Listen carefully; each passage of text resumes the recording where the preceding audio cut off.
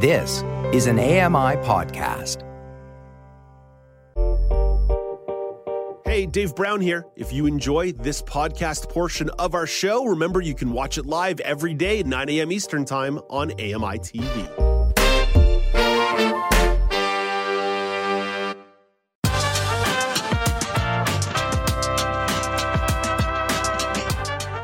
Welcome back. It's Now with Dave Brown on AMI. In the last segment, I called myself on my Samsung phone. Well, for the sake of being fair and including all the different phone companies, Mark Aflalo is here with his hands on the iPhone 14 Plus and the Google Pixel 7. Mark is also the host of Double Tap TV, which you can find Tuesdays at 8 p.m. Eastern Time on AMI TV. Hey, good morning, Mark. Dave, so nice to see you this morning. How are you? I'm good. It's always fun catching up with you on a Wednesday. Throw things into a bit of a different mix. So, Mark, as I mentioned, you got your hands on these, and you've given us a couple of demos in the last few weeks of a few of the different iPhone models. Well, now you've got the 14 Plus here, and Plus is the key word there because it's supposed to be hefty, a big boy, a big-boned phone. So, well, how big is it? It's a big bone phone. It's a big bone phone, but it's not a big bone phone in terms of everything we're going to talk about. So let's start about, obviously, the noticeable difference, which right here, side by side with my little iPhone Pro, 14 Pro in my left hand. Well, your screen right, let's call it that. It's a noticeably larger display, and that really is what sets this phone apart. When I switch to the overhead cam here, you can see this side by side. It's a bigger screen. We're going from 6.1 inches on the regular 14 and the 14 Pro to 6.7 inches diagonal. That is a lot more screen real estate when you talk about everything that goes on here. But, Dave, the noticeable difference is only there because when you talk about the actual dimensions, the height of this, obviously, yes, okay, you got the 6.33 height versus 3.07 wide if you want to look at the actual minutia and the numbers. But this is actually a lighter device overall than the actual 14 and the 14 Pro because there's so much more battery capacity and so much more fitting into a smaller package that it's distributed better and you've got a better package overall. We're talking about 7.16 ounces in your hand over here on the 14 Pro Max.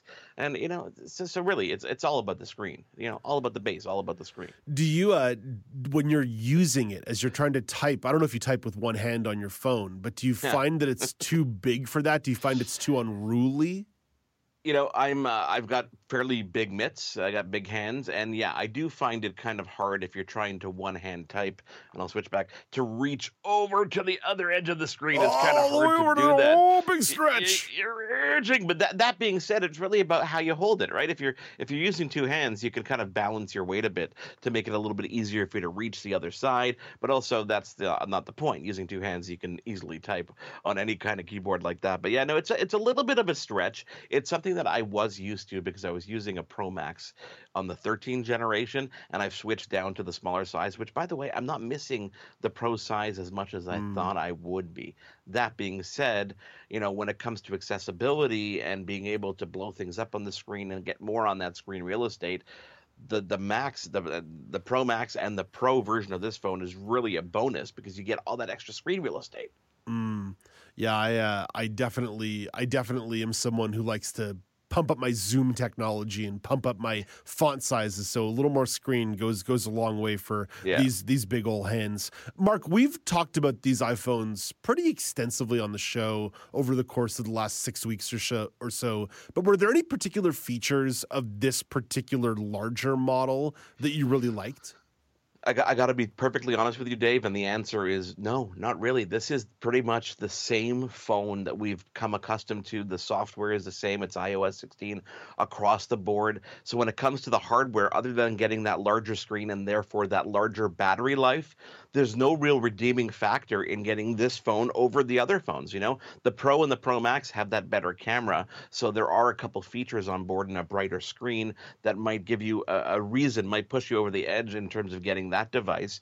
But if you're just looking for that regular, I just need the phone, I want to just, do what I do on a regular daily basis, it really comes down to screen size and portability. If you're out there traveling a lot and need that all day battery life, you're going to go for the plus size. If you don't, and you're going to be places where you can charge it a lot, then the smaller one is just fine for you. But as I said, really it comes down to your individual use, and especially when we're talking about accessibility, I would absolutely go with this one with the Plus, because it's just a much larger screen. You can get way more onto that real estate, especially when you zoom things in.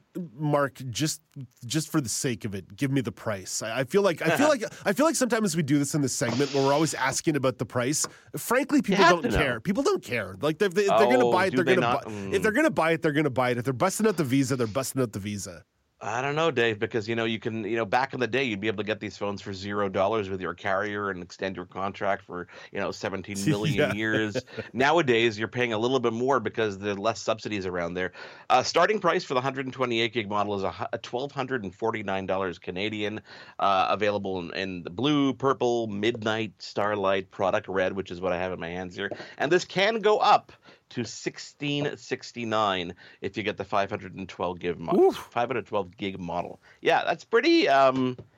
I don't know. You gotta wonder. They just announced a new Meta headset yesterday for that price. Hey, no, don't spoil it. I'm playing that in Tech Trends later in the hour. Don't spoil. Okay, don't spoil the Meta. Did not say a word. Yeah, you didn't. Say a word. We didn't know anything about the Meta headset until Daria Albinger tells us about it in Tech Trends. Then we'll know. Understood. Then we'll know about the Meta headset that's $1,500. Pulling back the curtain a little bit on this one, Mark. The other one that you've got your hands on here that I'm actually genuinely curious to hear about, because the iPhone is so ubiquitous that it goes wall to wall. And I know we had you on the show when I was sick last week talking about the Google Pixel news pretty much as it was coming out live. Yeah. So you've got the Pixel 7 in your hands. What are your impressions of it? I do, and I'm holding it up to the camera right now next to my iPhone Pro Max, so you can see that it's a thinner device than the iPhone. It's a lighter device than the iPhone, and this is the Pro, the Pixel 7, not the Pixel 7 Pro. But screen real estate is bigger. It's got a vibrant, beautiful display. The design is a nice matte black finish on the sides.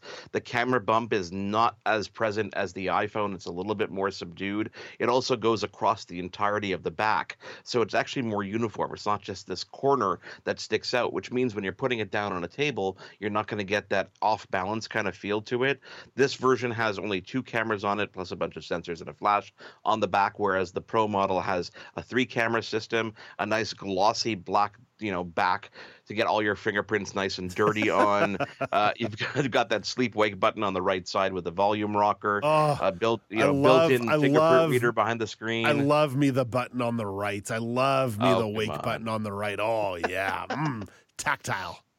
Yeah, but I mean, there's a lot about this particular device that sets it apart, and really, it starts with a lot of the software, some hardware which we're going to get into. The hardware is really the new Tensor G2 processor, which brings, people say, okay, who cares about a processor? But it has a lot of AI elements involved, which means that when you're using your assistant and you're searching and you're doing voice commands, it's going to be a lot more responsive, a lot quicker. Live translation gets quicker. Adaptive noise cancellation on the Pixel Buds gets a lot better, more enhanced. On the software side, you've got free Google VPN to ensure privacy. You've got on-device voice typing, which Google says is 2.5 times faster than actually typing with your fingers. I mean, quick phrases. This is something not available on the other line, and that is your ability. Normally, you'd have to say, hey, and initiate that assistant. Now you don't have to. So when your alarm's going off, you can just say snooze. You could say things like decline when the phone rings. Just saying snooze is not going to work for me, because that's going to that's going to be too easy. Me and the snooze already have a bit of a bitter relationship. It's what makes it smarter. And I know what you're going to ask me next, so I'm going to let you ask me next, and then I'm going to show you a Luddite doing something. It's kind of fun. I'm genuinely curious. Is this about the new assisted selfie mode?